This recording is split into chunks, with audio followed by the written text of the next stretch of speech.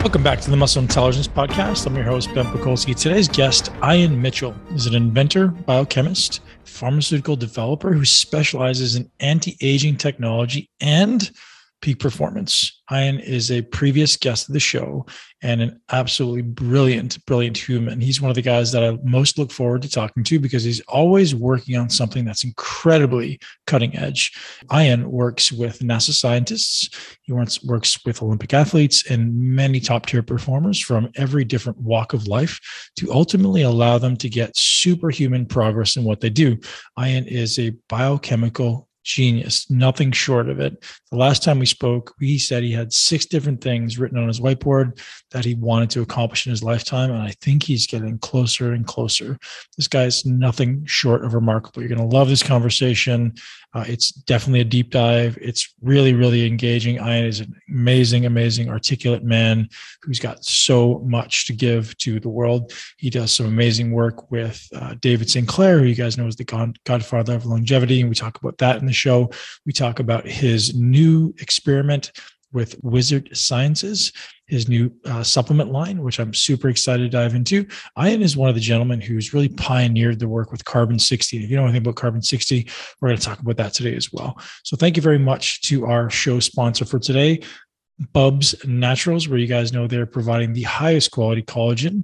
And now, if you don't know why you have to take collagen, the reason I personally take collagen every day, which is interesting, it may not be what you think. So when you eat a lot of animal meat, specifically muscle protein, it tends to be high in the amino acid methionine. And if your methionine to glycine ratio get off, it can actually dysregulate some of the body's symptoms or some of the body's systems. So specifically like taking away things like the development of collagen elasticity in the body or collagen overall in the body. So by consuming a balance of methionine and glycine is very prevalent in collagen, it tends to make the body a little bit more resilient, for me anyways, at the level of the joints, at the level of hair, skin, and nails. Just making those things grow a little more effectively. So it's very important if you're eating a lot of animal protein, specifically muscle meat, to make sure you're consuming some source of glycine. And collagen is a very, very good way to do that, especially to support all of the systems in the body. Collagen is also very useful for glucose tolerance. So specifically taking some collagen either after you train or before bed can really help to control blood sugar. Somebody who has issues waking up in the middle of the night, I'll often prescribe a little bit of collagen before bed, which seems to help regulation of blood glucose in the night and allow you to sleep through the night. So if you're someone who has any desire to have really strong hair, skin, and nails, ultimately balance out your methionine glycine ratios so you can optimize health and ultimately optimize your insulin resistance, head over to muscleintelligence.com/bubsnaturals and get hooked up with the highest quality collagen that exists on the planet. And also don't forget while you're there to pick up their MCT powder as well. MCT is an amazing energy source that goes directly to the mitochondria to produce energy. So if you're someone who needs a little kick, if you're someone who drinks any coffee and you ever put things like cream or almond milk or anything in it, MCT powder from Bubs is absolutely a gift. And you can thank me later. One more time, that's muscleintelligence.com/bubsnaturals and get hooked up with 20% off when you use the code MUSCLE. Enjoy the show with Ian Mitchell. Ian Mitchell, welcome back to the show, man. As I said, just as we logged on here, I think you're the most interesting man I know. You're always up to some of the most interesting things. Your incredible science mind is truly a gift. Thank you for joining me again. Hey, man, I'm happy to be back, man. It's good to see you. Yeah, so great to see you. So I think it's been probably 2 years since we spoke. I think it was just I'm not going to say the name, the CV, because we might get censored. So first, it seemed like you kind of left the old company you're with. At least that was my perception. I did. Yeah. So I'd love to hear about what happened there.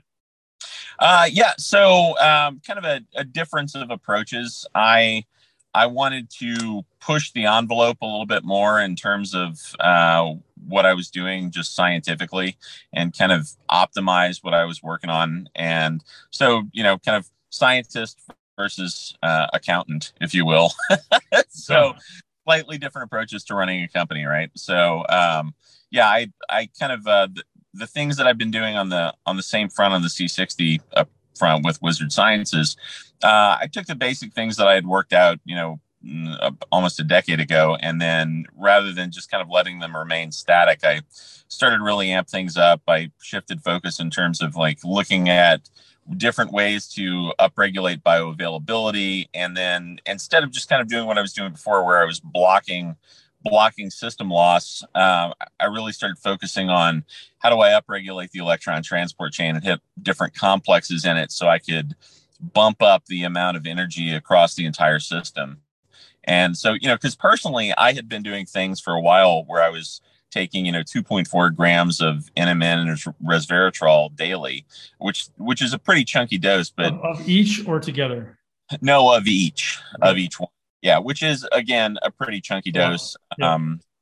I know a lot of the guys, they only do about a gram a day, and that's kind of the cap. But when I looked at all the data and I kind of sussed out what the animal studies did, I did this thing called allometric scaling, where you look at kind of like the surface animal or the surface area of the relative volume of the organism, and then you adjust it. And so for someone my size and basically your size, it was 2.4 grams a day was kind of the minimum effective dose to yield the peak benefits. And I couldn't find any difference between doing 2.4 grams a day and 5 grams a day, which the gastrointestinal effects of doing 5 grams of NMN and resveratrol is, how shall we say, not fun. Right. Cleansing. It's purifying, we'll say. Yes, it's a very purifying experience. So I shifted back to that, but I really did notice a difference, right? Like you feel that uptick in energy when you're doing that kind of stuff. And I noticed some other changes when I would look at testosterone levels in men that were doing the combination of all. It was spiked up massively. So I had, I think, one guy who was 75, whose levels were over 1,000, which is insane. That was the first kind of thing where I thought maybe that's just anomalous. Maybe there's something else confounding the variables. So what was the delta though? What was like, did we see a bump from a certain thing to 1,000, or he was just like standing at 1,000? Yeah. So he went from, in the like low hundreds to over 1,000. And then I just saw one a couple of weeks ago that went from, like 400, which for somebody in their 50s was good, to 1,100. Was this from NMN and resveratrol, or from C60? Well, no, actually, so it was the combination of NMN, resveratrol, and C60. So kind of oddly, when those things couple, and I'm still actually sussing out the mechanisms, but I could feel the shift in myself, but I didn't quantify it. And then I started looking at other people's blood work, because I help a lot of people out who have cancer and things like that, and so I'm privy to a lot of blood work. And when you see somebody's blood work go, 72-year-old male go from, 300 during chemotherapy to over 840, wow. You go, whoa, what's going on? And the first time it's an anomaly. The second time you start kind of questioning it. The third time it's a definitive pattern. Right. And so after I kept seeing it, I thought, God, this is worth noting. So I've been working on that, and I've been doing a lot of other things in terms of, just kind of amping up the energy cycle and trying to optimize things, and also looking at the form factors, because I know that, I still do it, almost a decade later, where I'm swilling back oil with C60 in it. And mainly just because the results, it's, the data is kind of incontrovertible. I can't really argue with the data, but I'm still not a huge fan of sucking back that much oil. So I've been working on form factors, encapsulations and powders and all sorts of stuff to try and get the same effect with lipolyzed C60s, but make it a little bit more pleasant and palatable. So I don't want to assume that the listener has listened to our previous 2 podcasts, and they definitely should go back and listen. But if you could refresh our listeners' memory on what carbon 60 is, and ultimately what effect they may expect in the body. Yeah, so carbon 60 is an allotropic form of carbon, which is the fancy way of saying it's another configuration of carbon atoms. So you've got diamonds, which are just carbon atoms clustered in tetrahedrons, amorphous carbon, which is just a group of carbon atoms, graphite, graphene, which is a monolayer, like a single flat 2-dimensional layer of carbon atoms put together in little honeycombs. And then you got fullerenes, which are kind of, in this case, spheroids. So they're either, ellipsoids, spheroids, basically like circles, cones, soccer balls, kind of stuff, ovals, that sort of stuff put together all out of carbon atoms. So the one that I play with primarily is carbon 60, or Buckminster fullerene. And it was named Buckminster fullerene fullerene because it looks like an old school geodesic dome. And so the guys who named it kind of as an homage to Bucky Fuller called it Buckminster fullerene. And it's 60 carbon atoms clustered together in a sphere. And the technical shape is a truncated icosahedron, which is, as we would know it, a soccer ball. So it's basically you're playing with nanoscopic soccer balls. And the benefit is there's a tremendous amount of biological benefits. What's funny about it, though, is originally when it was discovered, and I say discovered kind of loosely because it's been around for 14 billion years, right? Since the very inception of the universe, the stuff came out pretty early on. But I think actually NASA pegged it at 13.8 billion years old. But it's always been here. We just kind of found it and went, hey, look at this. And the three guys that actually discovered it, they synthesized it using lasers, but they discovered it. All three of them got the Nobel Prize, of which there's only one fellow who's still alive. He's a professor emeritus at Rice University named Bob Curl, who's like a super nice human. But anyway, initially kind of the take was it's not going to be a biological thing, right? It's going to be an industrial lubricant because, it's a little nanoscopic bearing, right? You've got little marbles that are, 1.1 nanometers wide. So it's very lubricous and can be used to lubricate anything. And so people thought, it's inorganic stuff. We'll use it for that. Maybe we'll use it as a delivery molecule because it's got a cage and you can tuck some things in the cage. But then about maybe 12, 15 years ago, some guys started playing with oils with it and found like, hey, look at this. Lo and behold, if you hook an oil to this little carbon molecule, it'll pass through cell membranes. And so when it does that, normally it's totally insoluble in water, but when it passes through cell membranes, it separates from the fat and then it flows down and it localizes in the mitochondrial membrane. And when it does that, it knocks out oxidative stress load. So the net effect of that is you end up with this ridiculous bump in ATP production. And so we were getting 18 to 58.3% boost in ATP. And that's crazy. Those are huge jumps. And so again, kind of going back to what I've been doing lately, those jumps were massive, but I, not leaving well enough alone, thought, how can I ramp that up? Let's see what else I can do. Let's see if I can get it up even more. And so that's kind of where we are now, is taking that basic molecule and looking at how much we can enhance physical performance, not just by blocking oxidative stress, but by using that as kind of a backbone so we can figure out how to upregulate things. One of the more interesting things on the NMN resveratrol front is when you just consume those guys, very frequently, a huge chunk of it just gets knocked out in your GI tract, right? Like stomach acid just eviscerates that stuff, breaks it down. You don't get it. It's not terribly bioavailable. The way I'm doing it is I actually wrap it in this kind of nanoscopic buffer solution, and that blocks degradation of everything. So you end up with a lot more of it in your system, and hence, you feel this boost. Actually, I noticed more of a shift when I stopped doing the 2.4 grams of each a day and started doing much less, but doing it inside the serum so that it wouldn't break down, which is great because you don't end up with, GI effects and you end up with the same net benefits, but you don't have to consume as much. And honestly, that stuff is not cheap. It's NMN is kind of a pricey supplement. Yeah. So last we spoke, we went deep on carbon-60, and I tried it a lot, and I actually experienced great effects. And then I started getting people coming out saying, hey, man, there's some negative data on this. So I'd love for you to kind of just bring us up to speed on what the anti-C60 people might be saying, and then whether or not it's accurate. And so I don't remember exactly what the argument was, but I'm sure you're familiar with it. Yeah. Well, the argument was that there's a preponderance of tumorigenesis, right? So that it will give you cancer and sprout out tumors, which is odd because a paper came out about a year ago, and the group that published that paper, it struck me as strange because they were also trying to buy my patent rights simultaneously for anti-cancer effects and for cellular enhancements using the same molecule that they published this big paper on. saying that it had all these tumor effects and tumorigenic effects. And not that everybody plays fair in the pharma world, but if you want to get people off the path, I think all you really need to do is just say, it causes cancer.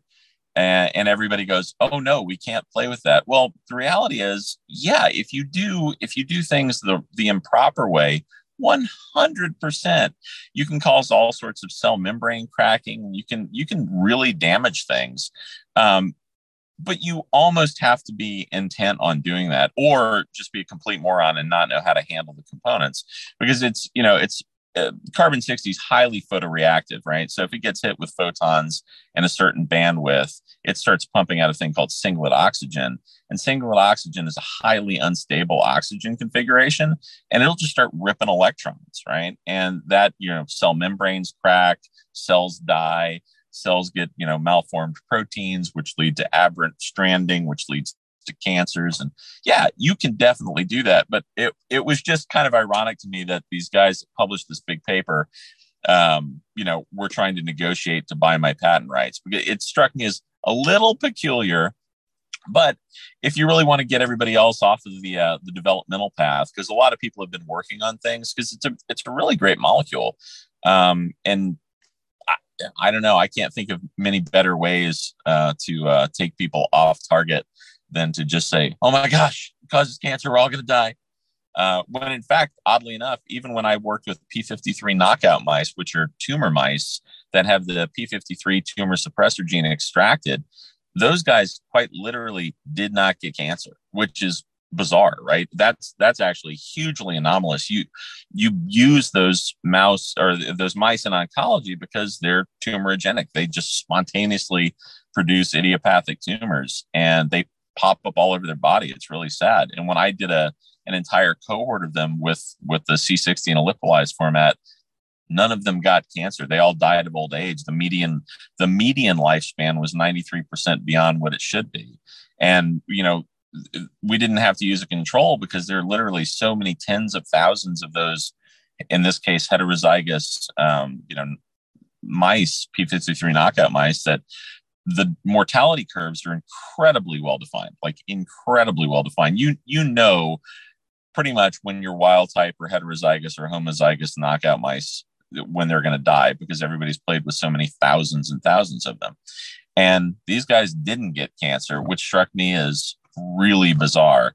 And also that it made me think, God, when those guys published that paper, they are either A, just really trying to knock people off the beaten path, or B, they really don't know what the hell they're doing in the lab. And so, neither one of those is really great options. But that's kind of my assessment. So the last time we spoke, you were actually heading down the path of using these molecules to, I don't know if I don't want to misuse the terminology, but to maybe support people who are already being treated for some type of cancers.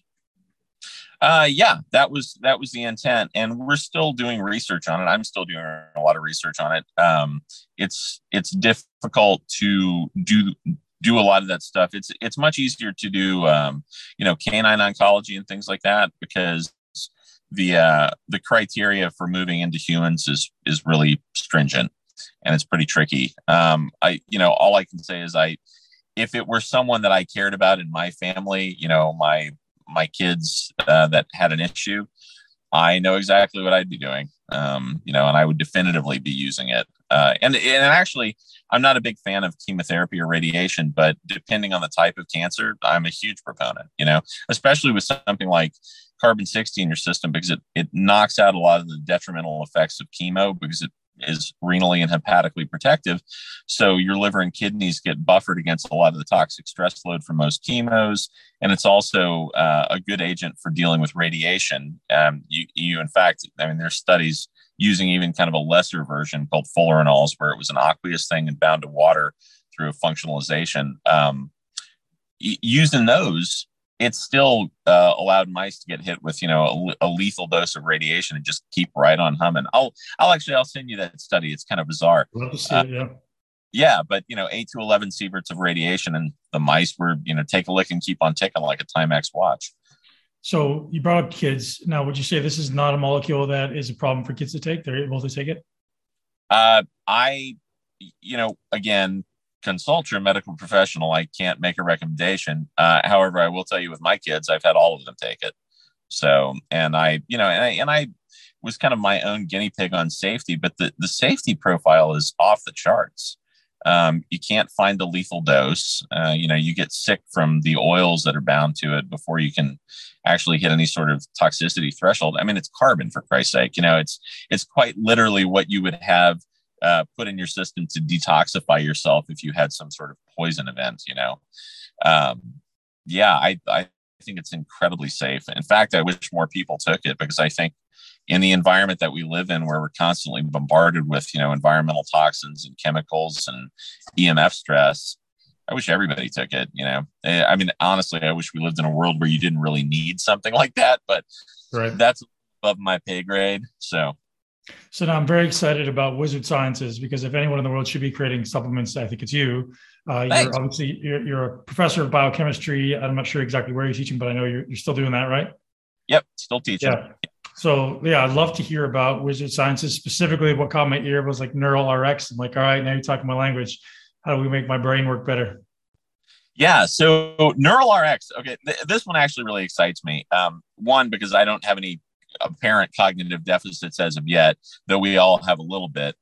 Just because we're, like I said, we're constantly bombarded with things, and I carry a cell phone, and that affects voltage gated calcium ion channel flow in your brains. So you hold your phone next to your head, and it does have an effect, even if only temporarily. Though I think it's probably more persistent than that, but it still has an effect. So we're all getting kind of blanketed. But the Neural RX thing is really very cool to me, because I developed it for people with Alzheimer's. That was kind of the intent. And I was actually a colleague, neurosurgeon, sent me a note from another doctor that we work with pretty frequently.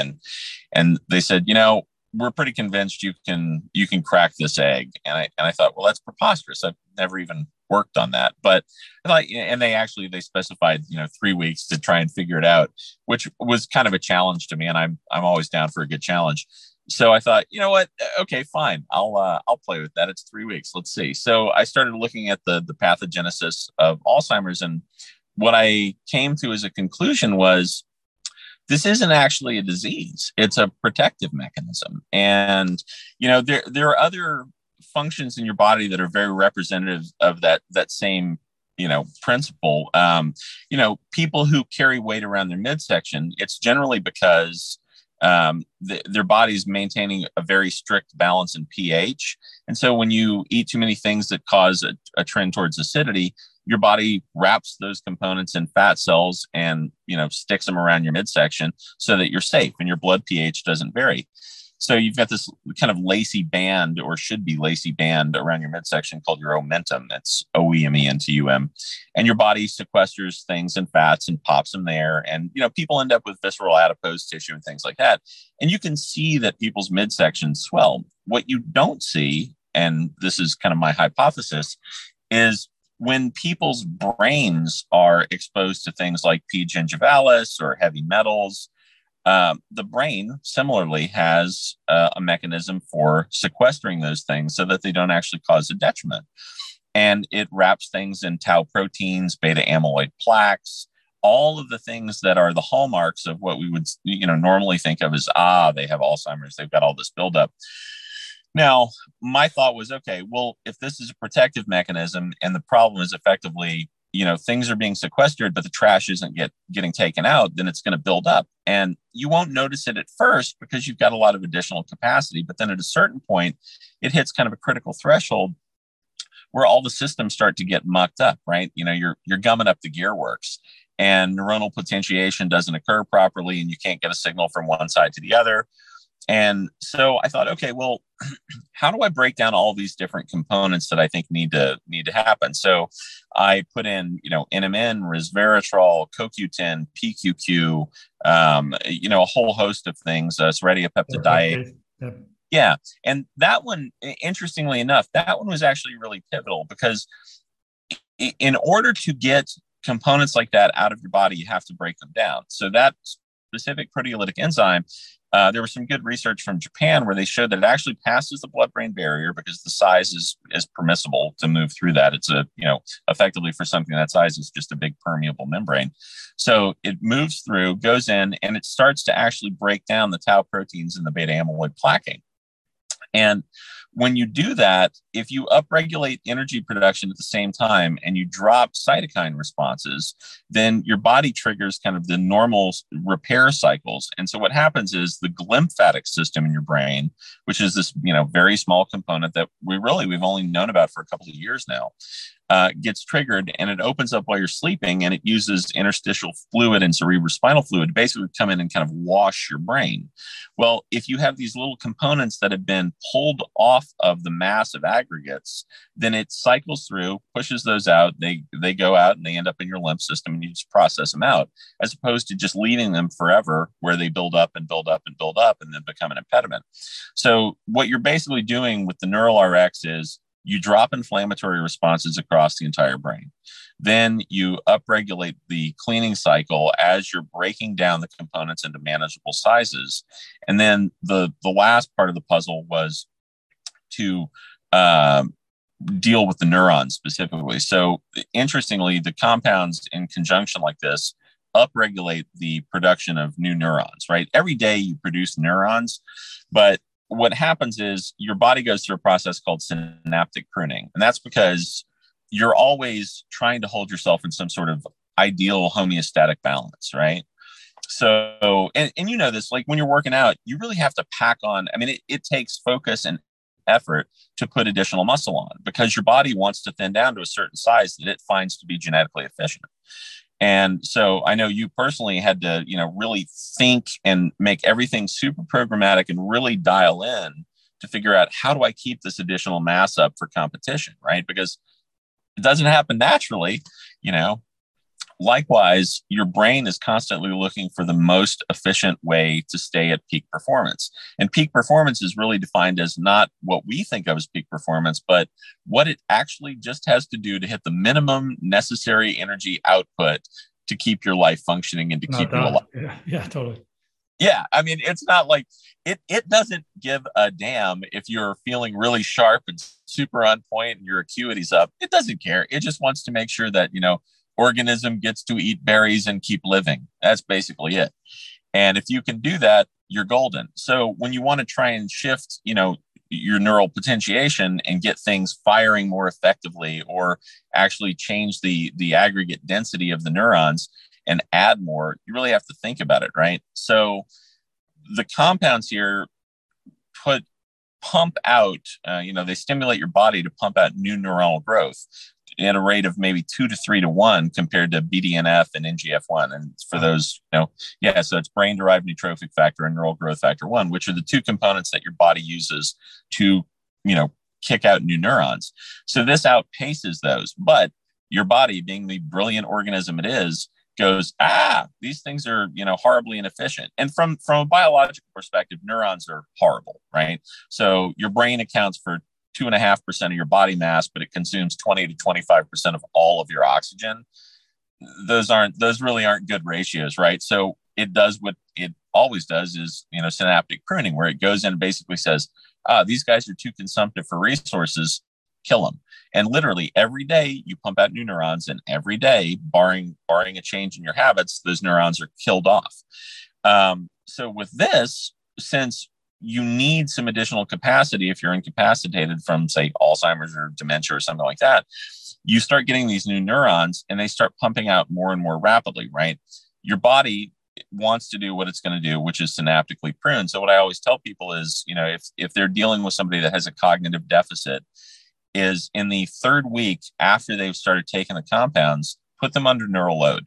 They need to do something. Even if they're incapacitated, you just have to change their daily habits a little bit so that they can start to do something different. Because the way the brain responds is, if you're doing something entirely different, it will say, I need additional networking capacity. I'm going to go ahead and grab a couple of these neurons and allow them to be persistent and stay. If you're doing something that's familiar, even if you're pushing yourself on it, but if it's something familiar, it'll go down the same pathway that it's myelinated heavily before and done before, right? That's why you can't teach an old dog new tricks theoretically, unless you do this kind of stuff and modulate neuroplasticity, is because your brain's efficient and it wants to fire down the same pathways, that it's always used. So this just kind of shifts that. And the other thing that's a little different is, and this really helps with getting around blockages in proteins that have aggregated in a detrimental way, is the morphology of the neurons, which is just, the structural shape of the neurons that are made, are different than usual. They're longer. So from axon to axon, from end to end, passing through the neuronal body. If normally you'd have a neuron that was, say, 1 unit, this would be 2 to 3 units. So they're actually kind of a longer patch cable. And that allows you to span around areas where you did not have firing happening before. And so people, and I've seen it at this point multiple times, again, not making any claims. This is anecdotal because we haven't done a, double-blind placebo-controlled trial, which at some point here in the near future, hopefully we can get to the point where we're able to do that. But I've seen it anecdotally over and over and over with people who have been massively debilitated, where they start to get their function back and their cognitive abilities come back. And that's why I do what I do, right? Is I have the capacity to do things in a little different way and help. So I do. And the first time that actually happened, it was a friend's father, and he was in his 90s and in a home with Alzheimer's, completely debilitated. And at the 10-week mark, he checked himself out of the nursing home, went to a grocery store, bought razors, bought food, came back, shaved himself clean, started cooking. It was somewhere between the 8-week mark and the 10-week mark. And the only reason I don't know for sure is because my friend was on vacation. Something shifted massively. I guess he got over some sort of critical threshold and regained cognitive ability, which was miraculous. I mean, to me, it seemed miraculous. I mean, the science is there and I understand the mechanisms, but still, in this case, when somebody gets their dad back, and they were non-functioning and suddenly they're back and talking and conversing and making lists, and they've done things that they literally haven't been able to do for 3 to 5 years. That was fantastic. That's how do you potentially quantify the difference in lengths of the neural growth, saying it could be potentially longer? You can scale them. I mean, you can actually look at the neurons and scale them. So it's just like through a microscope, or how exactly are you doing that? Yeah. Look at them through a scope. You can actually quantify them and see the size of them through a scope. So you guys are doing something like in vitro, or how's it? I just want to understand it. Yeah, exactly. That's in vitro. So basically we take neural cells and then apply them to neural cells and look at the growth of the neural cells to show the different morphology of the neural cells. Right. So, and when you're culturing those cells and you're growing them, they take in the nutrients. And in this case, some of the nanoparticulate goes in and it stimulates the way that the next iterative cycle of cells propagates. And it's just different. It's very strange. I'll send you some studies on that too. It's kind of, yeah. So cool. Yeah. So I know also you made some comparisons or drew some comparisons between carbon-60 and hydrogen, molecular hydrogen. And again, they're not obviously similar, but I'd like to hear your thoughts, because I know molecular hydrogen is kind of gaining some traction. Yeah, molecular hydrogen is, in my opinion, great. I think of it more as a signaling molecule, right? Because it sets up a lot of signaling cascades. They're really super beneficial in the body. And also it gives you a big boost of energy. At least when I did it, I noticed a jump in energy.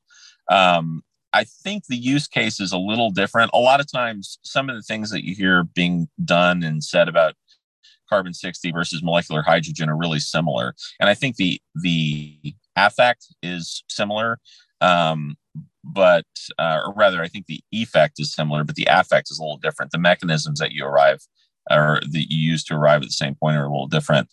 I don't actually, because I guess about 4 or 5 years ago, I started playing with molecular hydrogen quite a bit, and it didn't seem like the two things were synergistic, to use the molecular hydrogen in combination with the C60. In fact, in a lot of the work that I was doing with oncology stuff at the time, I actually noticed some detrimental effects, because you end up with saturation of some of the cages, and it blocks the effect that I was actually trying to achieve with the carbon 60 in terms of oncology things. So for that purpose, I kind of keep them separate. Like if you're going to do molecular hydrogen, I'd say do C60 one day, do molecular hydrogen the next day. I wouldn't actually use them in combination. So you talked earlier about the electron transport chain and trying to ramp up energy production. So I'd love for you to go down that path, because we went down kind of the path of Alzheimer's and neural RX, and curious now how you're kind of tackling ultimately energy production. Because I think I've heard you say it, and I know I say it all the time, is the limitation in all life is energy production, right? And I think we look at electrons, we look at electricity. I know you've talked about Tesla a lot in the past, so I'd love to have us go down both those paths. Yeah. So one of the things that I find really kind of curious is how over time, energy potential drops inside the cells, right? So if you block, like I had alluded to before with the C60, if you block the oxidative stress, then you end up with a net boost. And so when you start looking at the different complexes to even enhance that, you can look at all sorts of effects. Like I've looked at photonics, right, with red lasers and red lights, and then I've looked at PIMF and using magnetic fields. And it's what strikes me is organisms aren't just biochemical or biological in nature, right? They're magnetic, photonic, electromagnetic. We have all these different components that actually comprise a person, right? So I've looked at different things, like in the case of looking at follicular cells, right, trying to stimulate hair growth. I noticed that you had to do a couple of things, right? So drop out inflammation, but then add energy into the cycle, right? So I did my kind of standard bag of tricks there with nanoparticles to upregulate energy production, but then also to hit one of the other complexes, I was trying to advance the cell cycle artificially. So I'd use red light. Because what happens is red light at say 670 nanometers oscillates cytochrome, and you have different components on the electron transport chain where you'll have certain molecules hit a point, and then they have to be a forcing function move them to the next point on the chain. And in this case, with photonics, you bump a nitric oxide molecule and you move it, and an oxygen molecule will cycle in and replace it. And when that happens, you're using photonics to artificially stimulate the cell cycle and force it along. And the net effect of that is you're taking exogenous, just meaning outside of the body, exogenous energy, and you're pumping it in and getting an internal endogenous biological effect. So that's one way to do it. Using CoQ10, you can amp up the potentiation in different complexes in the electron transport chain. And I'm actually huge on that note for those particular complexes. I'm a big fan of Shilajit, just because it's crazy bioavailable, right? Like if I take, you take a gram of CoQ10, you're not going to actually utilize the gram. You're probably going to get maybe 300 mgs of it. But you take 300 mgs of Shilajit and your body actually processes it and converts it to 1.5 grams of, bioavailable CoQ10. Oh, really? I didn't realize that was the same pathway. Yeah. So that's one of those kind of interesting things. I think that's why Shilajit actually has all sorts of beneficial effects, because your body breaks it down and utilizes it where it needs to go. And in that case, it's part of the electron transport chain. PQQ is another thing. And this is pyrroloquinoline quinone is a stimulator for mitochondrial biogenesis, right? Which just means you're pumping out new mitochondria. And the other component of energy production is not just trying to eke out more power out of every little unit, but actually trying to get more units in there. And I always joke that it's like you can take a Ford Fiesta and you can pump it up to 500, 600 horsepower. You're probably going to blow the motor. It's probably not going to go very long. Or you can get yourself a really snazzy V12 Mercedes that has, standard 600 horsepower at its base threshold because it's humming along, just because it has all these additional cylinders. So the cylinders kind of equate to how many mitochondria you have. Normally you have 4 trillion or so, but if you just up that number 1%, you've got a huge jump in energy production. And so that's sort of the same thing as looking at the different pieces of how you boost it. So you boost the efficiency, you drop the inflammatory response, you block oxidative load, and then you simply add more of them, which is, it's kind of obvious, but that's not always done. That's awesome. So you talked a little bit about the electrical impact of, say, PEMF, or there's a lot of people out there talking about the electrical kind of signature of a cell and maybe negative 50 millivolts. And of all the people that I've spoken to on the podcast, I'd love to have you kind of give us your theory as to, one, the impact of things like Tesla coil and the PEMF and the biocharger and all these different other modalities out there that exist, and ultimately the utility of them. And so if we could start maybe at like what they're doing at a cellular level, so we can understand that, and then move toward utility. I know it's not really your area of expertise, but I trust your opinion. Well, thanks. Yeah, actually, to develop the product Biocharge that I did, which, the little ozonated oil capsules, basically the equipment that I ended up building to do that was almost identical to what the guys that are doing the Biocharger. It's basically the same. No relation, right? No relation, yeah, between Biocharger and Biocharged, different companies, but similar in that, a lot of it was derived from Tesla and what Tesla worked on with, the coils, and which, his namesake, right, the Tesla coil, and looking at resonant field effects and how you can stimulate things, right? A lot of the effects, if you use high frequency, high voltage fields, it definitively has an effect on your physiology, right? And you can feel it. I mean, if you look at dark field microscopy, like real time blood work going on, you can see the effects that are happening as field effects, and that's one of the things that really is intriguing to me, is the quantum biological components of these things. And you probably didn't see this, but I was at the biohacking conference, Dave Asprey's last year. I did a lecture, and it was on a company that I do scientific advisory for called Lila Quantum, and they have a thing called the quantum block, which sounds a little woo woo because everybody throws around, all the guys playing with Tesla coils always throw in terms like quantum this and quantum that, and I don't know that everybody's really using the same phrasing for the same effect, because I can look at it and go, these guys are talking about like 5 different things and they're all calling it quantum, which is great for marketing, but as a scientist, you kind of go, really? Okay, well, whatever. So one of the things that was interesting though is at this conference, these guys said, can you do a demonstration to show that our block, which isn't magnetized, it isn't electrified, it's just these plates where they have been modified at a quantum level, and they say it impacts the effects of your physiology, and it impacts the effects of foods if you ingest them. And it sounds like kind of a ridiculous claim, but I said, okay, yeah, I can do that. I can actually do a real live demonstration in real time so people can see it.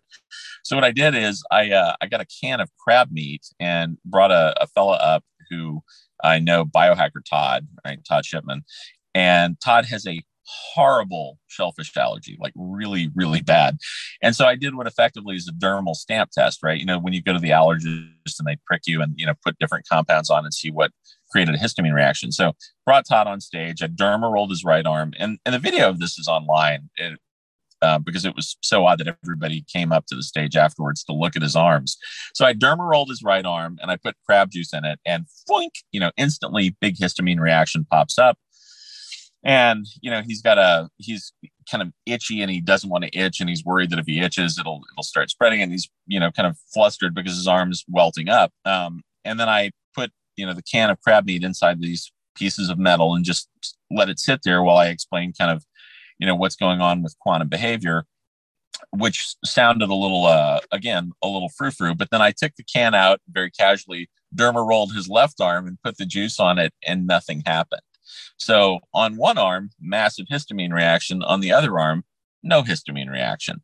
And it didn't make sense. It was kind of, everybody kind of did the wrong, like the dog that heard a new sound look, because we all think of those things as being biochemical effects, right? And affected by compounds that are interacting, and there's some ligand interaction and things bind. Yeah, that happens, but it's all correlative and not causative. What's really going on is, if you look at the ocean from, many, many thousand feet up, it looks very smooth. And we have this picture of molecular dynamics and molecules as being these little round guys that, have a nice, pleasant electron rolling around the outside. not at all what it's really like, right? There's all this dynamic interaction. And it's kind of like if you looked at the ocean from a foot up, you'd see the little white caps and everything rippling. And that's what's really going on is there are all these subatomic interactive waveforms that are occurring, which is why when you're playing with things like, the biocharger, or you're using Rife machines or Tesla coils or PIMF mats, you can affect things because you're sending out these fields and they're propagating in waves. Even though we don't generally see them and a lot of people don't really feel them, those waveforms interact. And what happened in the case of the crab meat is the waveforms interacted. And when you take a substance into your body, the waveforms in that interact with the waveforms in your body. If it's constructive interference, you don't have a problem. If it's destructive interference, you have a problem. And I kind of liken it to like Velcro, right? If you've got the hook and loop system of Velcro and you rub those things against one another, you get tremendous amount of friction. But if it's just loop, you get no friction. It's just constructive interference. And so when you take something and you kind of smooth the outer edges, if you will, of the molecular dynamics, then you can take a substance that you have an allergy to and ingest it, because what you really have is you have a problem with the waveform of that substance interacting with the waveform of your substance. And, we all think of ourselves as solid, but the reality is you'll never actually touch or come into contact with anything, right? It's all repulsion of electron clouds against one another. My hands don't actually touch. What I'm picking up is I'm picking up the force of the electron clouds pushing against one another. And that's what I perceive as solidity. But it's all really just kind of this, very fancy pattern of interference and subatomic and submolecular dynamics going on that I think of as my body. Because, it's a different game. That's the coolest thing in the world to conceptualize that. So I was looking at a book the other day called, I forget, but something to the effect of like, what actually exists in the air, right? So like we look in front of us between, me and the computer, and I see there's nothing there, but in reality, there's so many things there. And to actually explore, everything at this, call it quantum level, call it some atomic level, and maybe view things from that perspective, as it seems like you do, I think is maybe the most interesting thing in the world. Like it just puts a completely different spin on your perceived reality. Yeah, well, see, that's the thing that excites me about it is I like in science, in my opinion, you have to be kind of agnostic about where the truth takes you, right? If you see that experiment and you can repeat that experiment over and over and over, well, that breaks the whole idea that the reaction is just some sort of histamine reaction based on the molecules. That can't, in fact, be the case. And I always liken this to like, pre von Leeuwenhoek, when we didn't have microscopes, the prevailing idea back then, and this is what people really thought, is like, oh, it's spirits, it's like the humors, the spirits. And because they didn't have the technology to assess it, and that guy comes around and he builds a device and looks and goes, holy shit, oh my gosh, there are little bugs down there. What's that about? Right. And it's kind of what it reminds me of is there's this Far Side cartoon that Gary Larson did, and it's these two sharks swimming next to one another and all these people running out of the water on the beach. And one shark looks at the other and says, dude, your dorsal fin's sticking up. I wonder how long that's been screwing things up for us, And it's kind of like, all these things have been around forever, and it's that obvious, right? Like it's like the fin on the shark. It's that obvious, but we don't really notice it because our perception is, looking in a different place. If we don't have the tools to see something like that with our normal natural perception, like our eyes, we just don't know it's there. And so again, science it develops, and it's where technology is at a point on a linear progression, right? Like the best scientist in the world is only going to be able to tell you what is with what mathematics or what tools of observation he has at his disposal. Then, 500 years before the microscope, you could hypothesize that there was something there, but you couldn't actually prove it, right? It didn't mean that your hypothesis was wrong. It just meant that, the proof wasn't there. A lot of Einstein stuff wasn't able to be proved for, 60, 70 years after he had passed away. And it was just kind of, like, he was thinking that far ahead of the curve. And I think quantum biology is kind of akin to that. It's really what's going on. And so things like PIMF mats that set up field effects, it definitively has an impact, right? Even if you look at just the mechanics of something like that, you can look at voltage gated calcium ion channels and say, okay, your cells have a balance, right? They've got, like you said, the millivolt balance in there, and they pump out a certain amount of energy. And there's an ionic potentiation across the membranes, and it moves in a specific way, and it's very balanced. Well, when you put in external things like your phone that have a field effect, it shifts that balance. And so the influx and efflux of the different ions ceases to function the way it would in a natural environment. And that throws things out of balance. One of the interesting things with the virus, that everybody talks about, is there was a study that was being done, and it was filed with the FDA, I believe, and it got pulled, and it was looking at the effects of 5G on said virus. Well, a lot of people thought, like, oh, this is some nefarious, horrible plot. I would posit that that's not at all the case. The difference is 5G can actually elicit a pretty intense response because you're pumping out a heavy signal that changes voltage-gated calcium ion flow.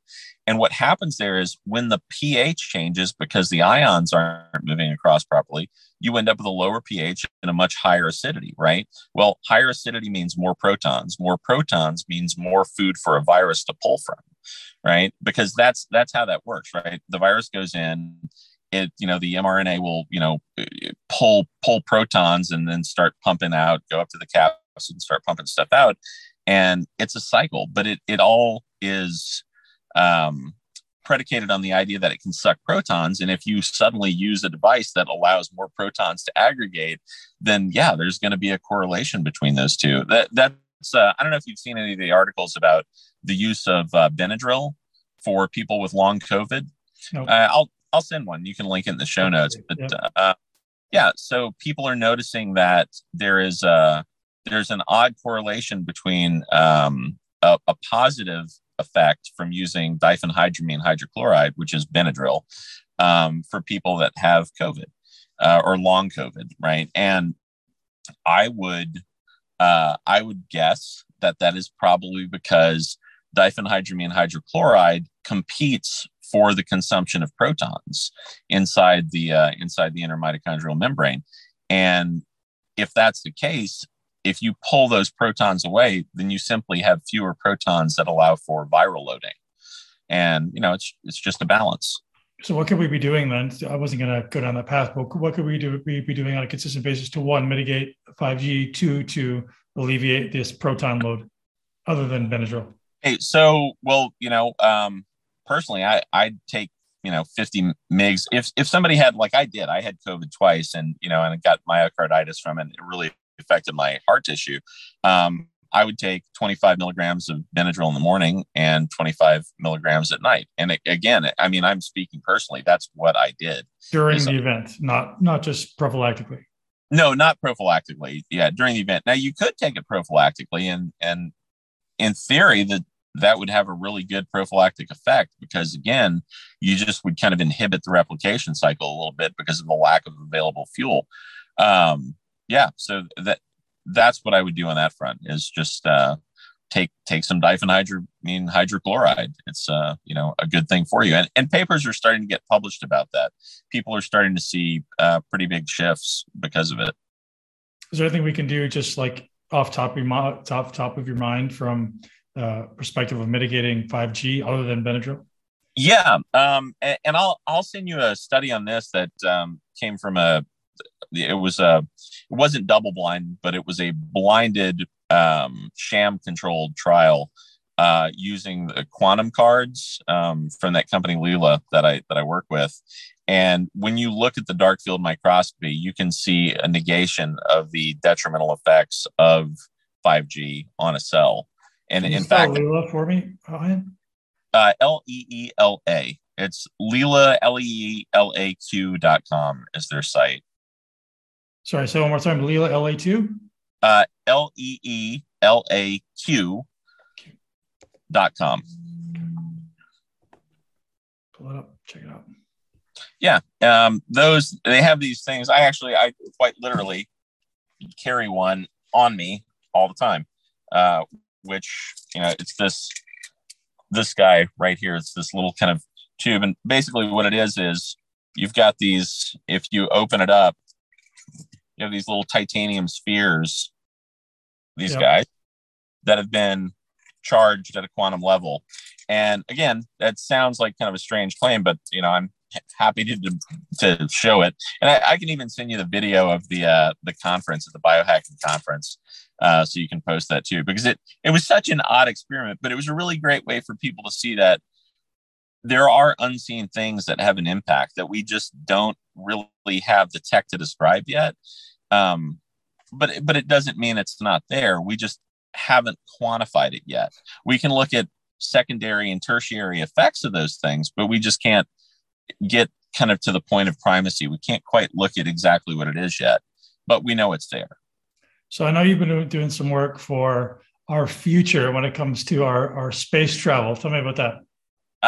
Yeah, actually, so a couple of things on that front. So I developed a tech for shielding for gamma radiation, which is pretty cool because it's a lot lighter than lead by quite a bit, and it's much more effective in terms of its ability to shield. And the reason for that is, if you leave the magnetosphere, you basically get blasted with a ton of gamma rays, and the CMEs and things like that. All the emissions really break down your genome, right? When they hit you, they really kind of eviscerate your genetics. Now, for the first generation of people, it's not going to be a big thing. Like if you leave the magnetosphere and you go camp out on Mars, not really such a bad problem for the first generation. The second generation, not going to go so well. And the third generation, really, we probably would not even look exactly the same. I mean, we'd have thalidomide style degradation occurring. So I just wanted to buffer that. So I came up with a way to do that mechanically for spacecraft that leverages a lot of different principles, like the Meissner effect, which is kind of a principle about superconductivity and exclusion of magnetic fields. And so there's that component. And then I've been working on some drugs that will hopefully be used by astronauts to do the same thing endogenously, so they can protect their body internally from the effects of radiation. And then the stuff that's really cool, kind of the skunk works at Wizard Sciences that I've been playing with, is different sorts of propulsion systems, because frankly, I think strapping yourself to a giant bottle rocket is really probably not the most thoroughly conceived idea ever. I mean, Werner von Braun came up with that stuff over 100 years ago. Nobody's really changed it, or at least not that we are, very aware of. But when you see things like those, the videos from the aircraft carriers where they're tracking little tic tac things, and you go, well, somebody figured it out. Somebody or something obviously has better tech. So if it's possible, it means we can do it. We just may not have done it yet. So I've been working on some propulsion systems and things like that, and actually with a fair degree of success on one of them. So that's the kind of stuff that I'm really jazzed about, because basically one of the things that we developed in the lab, or I developed in the lab, is a propulsion system that would work like a champ for deep space travel. So just, can you share a little bit? I'm so curious. Like, what would it be? It's sort of like there was a thing that was developed called an M drive, but nobody could ever really conclusively show that it worked or didn't work, and really get the thing to function properly. And I would think that perhaps they were just approaching some components of it a little bit inaccurately, but in theory, it's very doable. And people thought that it was not possible because it violated some of the laws of motion, and it doesn't. It's actually they were just kind of missing the point. It actually very much falls within all of the laws of motion.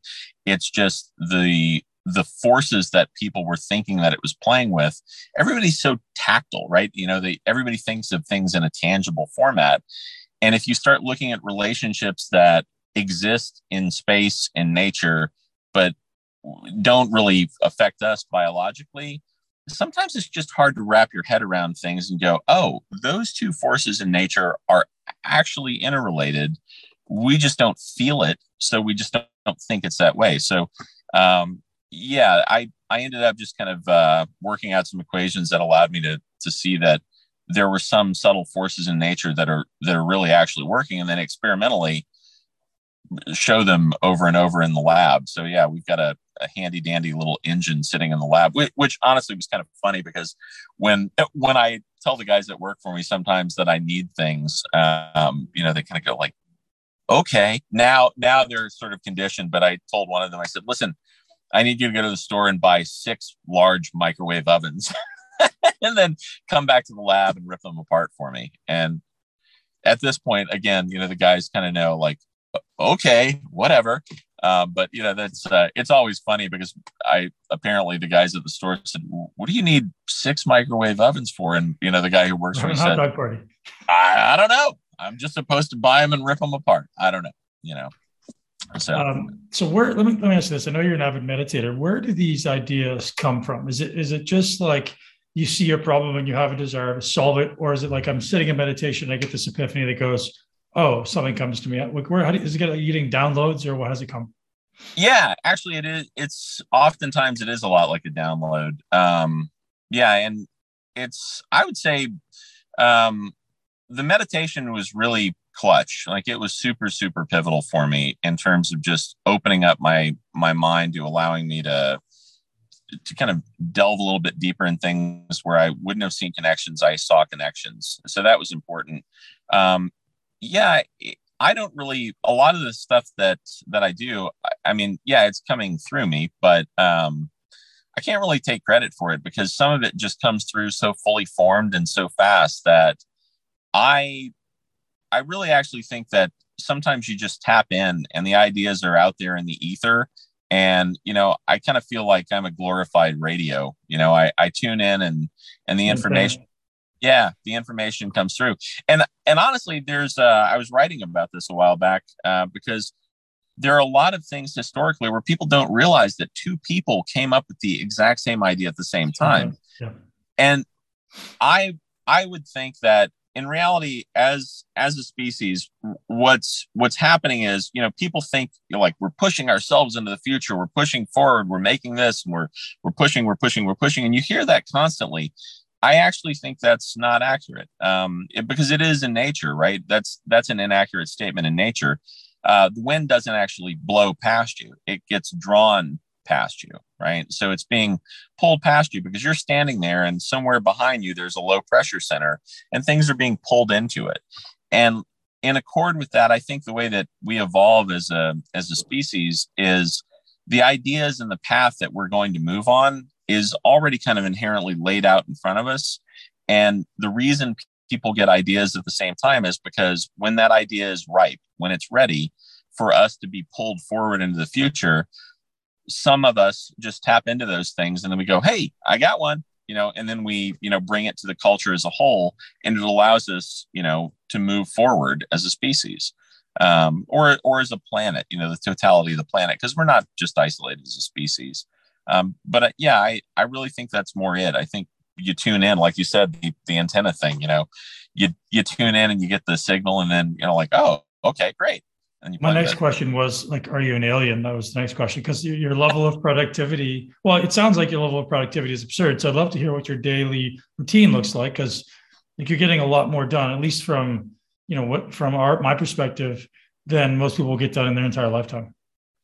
Yeah, well, when I opened my lab like 8-9 years ago, I wrote 6 things down on the board that I wanted to solve before I died. And I know I've told you about it. And it's still aging, cancer, clean water, global warming, free energy, and superluminal travel. And the reason it was the 6 of those is because I felt like, and this sounds, kind of contrite, but it's really not. I mean, it's not just some, Hallmark card thing. Is life really is a gift, right? And the thing that makes me feel the best is contribution to other people. And I think we're all kind of really inherently wired that way. Like you feel best when the people that are in your life that you love, that you care about, when you know that they're okay, you know that they're safe, you know that they're taken care of, and you're loved, and that love is reciprocated. That's really kind of what drives people, right? And I do actually do a tremendous volume of stuff, but I don't sleep a ton. I meditate, to kind of negate how much I actually have to sleep. And I eat really well, and I try and take care of myself. I probably don't as well as I could, but in that balance, I've looked at, okay, these are the things that I want to do and I want to contribute before I die. And I think that they will really help greatly. And just as fate would have it, my intent is really clear. And I think that's part of what allows me to tap into those things. If my intent weren't really purely to try and help, I don't think I'd be able to get kind of the access key to, to look at that stuff. But it really is. I mean, I want to help. I want to contribute. As fate would have it, I seem oddly tooled to be able to tune into some of these things. And sometimes it comes through as a completely clear shot. And so it has the appearance on the outside. I just made a thing last week for a project that I'm working on, which relates to my carbon negative concrete. And the production in the world of this one component wasn't enough. So I had to design a machine that could outpace the production that everybody's been doing historically. And so I did that. But then in the process of doing that, I hit another problem. And the other problem was I have to have some sort of flame resistant coating that allows you to be able to touch it. And, what is that? Then that led me to thinking about a function called intumescence. And there was a guy who developed a product called Starlight ages ago. And his demo for that was, to take an egg and coat it with this polymer that he had made and then hit it with a blowtorch at 1700 degrees and not cook the egg. And for me, I needed that thing, but this guy apparently died without sharing the information. So I thought, the information's out there. I should be able to tap in and figure it out. So I did that very thing. And honestly, sometimes what's kind of funny about this is when you tap in, a lot of times I, at that moment, don't actually possess the inherent knowledge or the skills to really understand exactly what it is I'm seeing. So I have to work through the process. It's not that the idea isn't completely formed and ready to roll.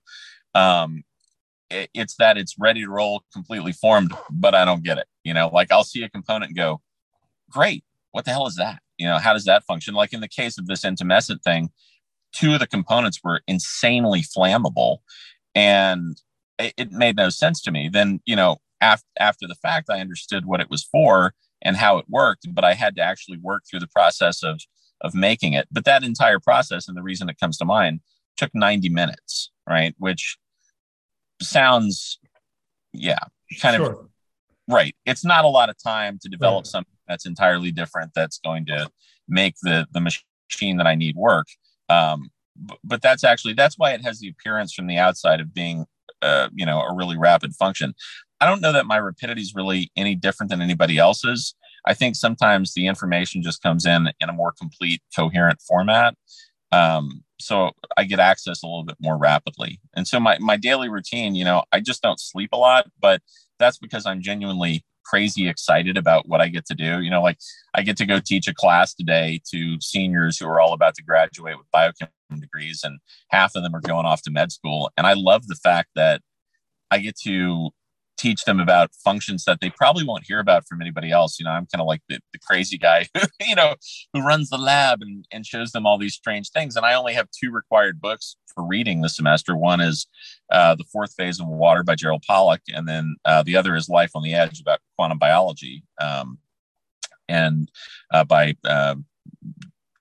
John Joe McFadden and Jim Al-Khalil. And they're really great books, but my whole thing is I want people to think outside of the box a little bit, and I get excited about that. I mean, I really do. Like, it's easy to run like 18 hours a day, 20 hours a day, if you're absolutely excited that you get to like wake up and go, woo, and so, I mean, that's kind of what pushes me. So yeah, my day is a little bit different, but I wouldn't want to be doing anything else. Why the fourth phase of water? Are you interested in? So my understanding of fourth phase of water, obviously structured water. When I last talked to Gerald on the podcast, the very last thing he said, I asked him what he was most excited about, and he said the fact that water, we know now, has an infinite storage capacity. Have you explored that? Because that seems like something you'd want to explore. Yes, I have, and that's one of the quantum biological effects that I think is really interesting. Is if you look at water as just this, 105-degree bond angle between 2 hydrogen and oxygen, you're kind of missing the point, right? Because it stereoscopically stacks in a crystalline matrix, and it's literally a liquid storage medium. I mean, which is genius. I mean, not shocking really, because your body by molecular count is over 99% water, right? In terms of the, the number of molecules. So yeah, you have physical memory. I mean, everybody, if you go to a body worker, they know, like when they're working out on muscles, they go, oh, you've got stress. It's residual from this and this.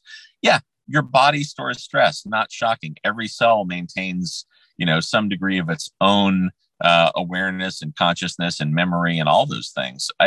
It's kind of funny because the hubris of giving a monkey a brain is, you'll think you're the center of the universe. And I don't know how it is that where it evolves, like we just have this fallacy that, oh, you have a certain number of cells and then suddenly, boom, you're aware and you're conscious. I actually think that's completely erroneous. But the idea that water is this huge storage medium that allows you to have access to all these resources makes perfect sense. And so that book, I like it because it takes a subject that is something that you're infinitely familiar with in the sense that you've been around it your entire life.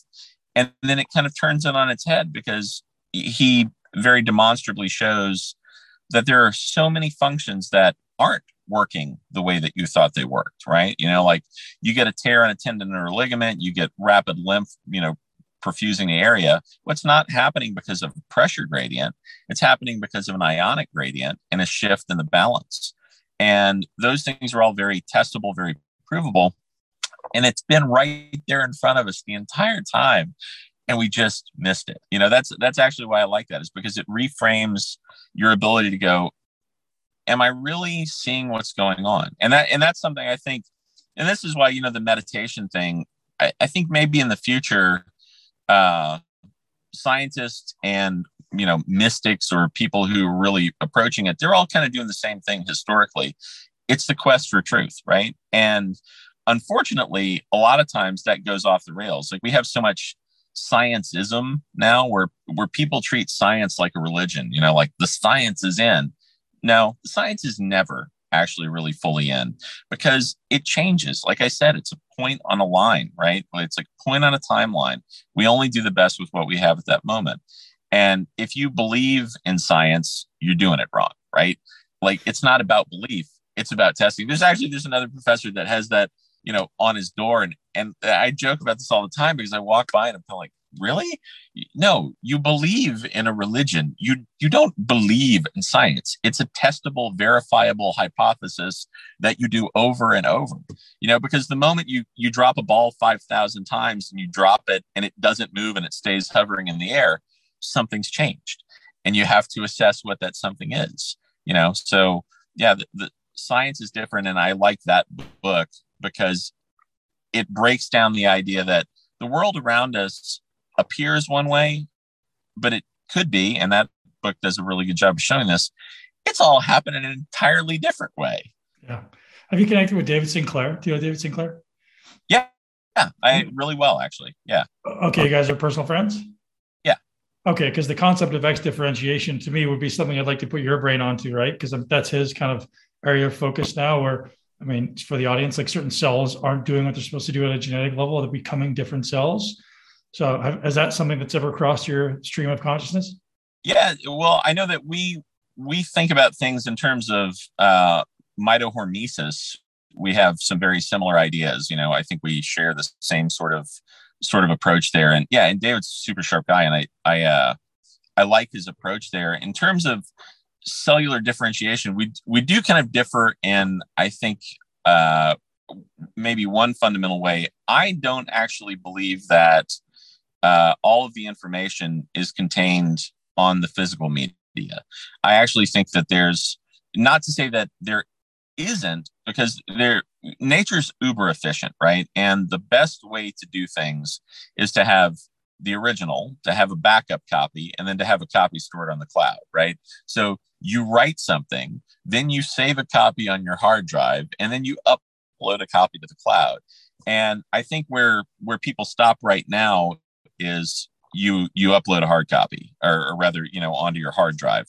That's kind of the body, right? Like you have the original and there's a stored copy of what it is on the body, but that's subject to degradation, right? And you can modify things and shift things. I know David's taking one of my things right now because the Olympics here, because it's a hormetic stress activator, right? So it does mitohormesis, and it's a SIRT1 activator, SIRT2 and 1 activator, in addition to resveratrol. And so it gets really great effects because of that. But I think our difference is, I think you have copies on your body that are stored, but that data is capable of becoming corrupted as well. I also think that there's a record that is extrinsic, that's stored outside of the body. That's some sort of waveform reference. And I think that's actually a big difference, because I think when the degradation occurs biologically, if you still have an unchecked, unadulterated copy that you can access, and you possess the mechanisms to do that, yeah, you can do that. But if you don't, if you're beyond that point, where do you go to find the mechanisms? Well, I think it's actually extrinsic. So do you think you're able to maintain that level of freedom of thinking because you're not so deeply attached to an Ivy League university? I don't know if you are. I know you're teaching at a university now, but David's like in these boxes, right? He can't come out and say like, hey, this field or this, it's not provable necessarily yet. Yeah, no. I think anytime somebody says something like that, you get kind of lambasted.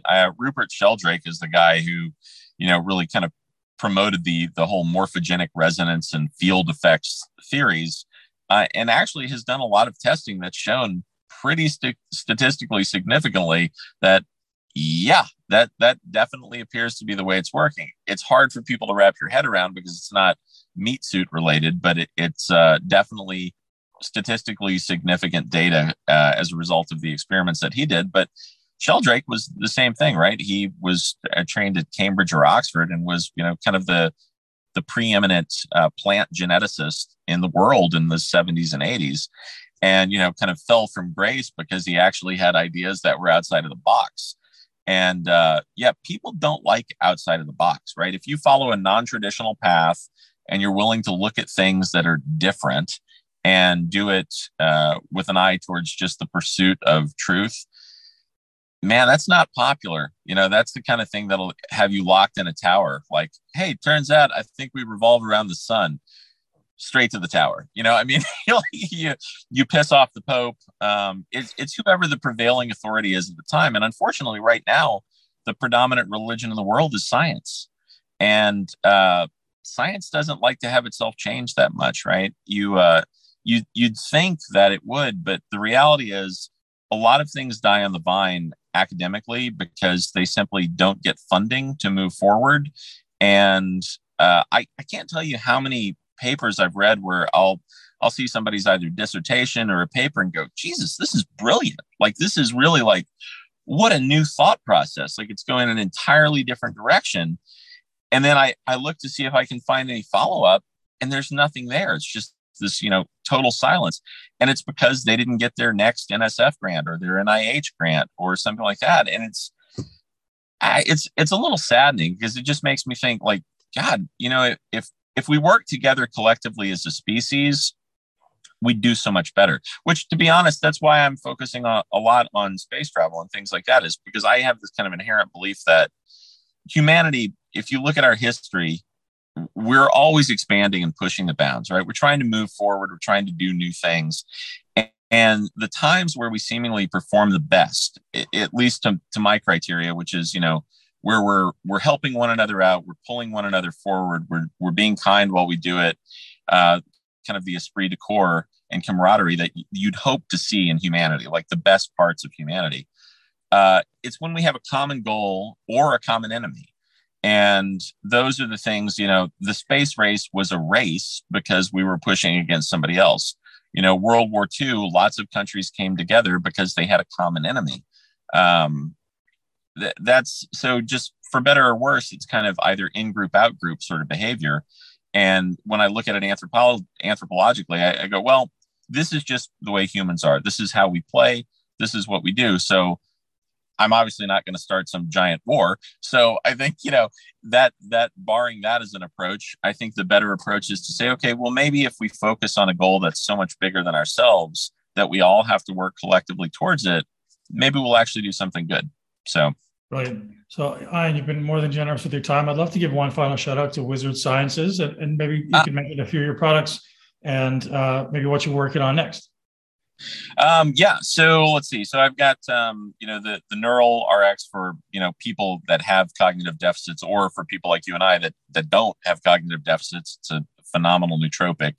I've got the Olympic serum that's there for people who are trying to potentiate better function in their body, drop inflammation. And that was actually made for guys doing the Olympic trials last year, and got phenomenal results for those. And then the things that I'm working on next are a couple of different form function things where I can get things to where I can get things ingested in an easier fashion so that more people will take it. Because what I'm looking for is ubiquity, right? I want to get the things that will help people out to the most people. And so I've been looking at, how do I do this in different things that they do on a daily basis anyway, right? Like if you have to come up with some entirely new process that's additive, it's just like your neurons, right? Your brain is looking for the easiest amount of energy that it can pump out to survive.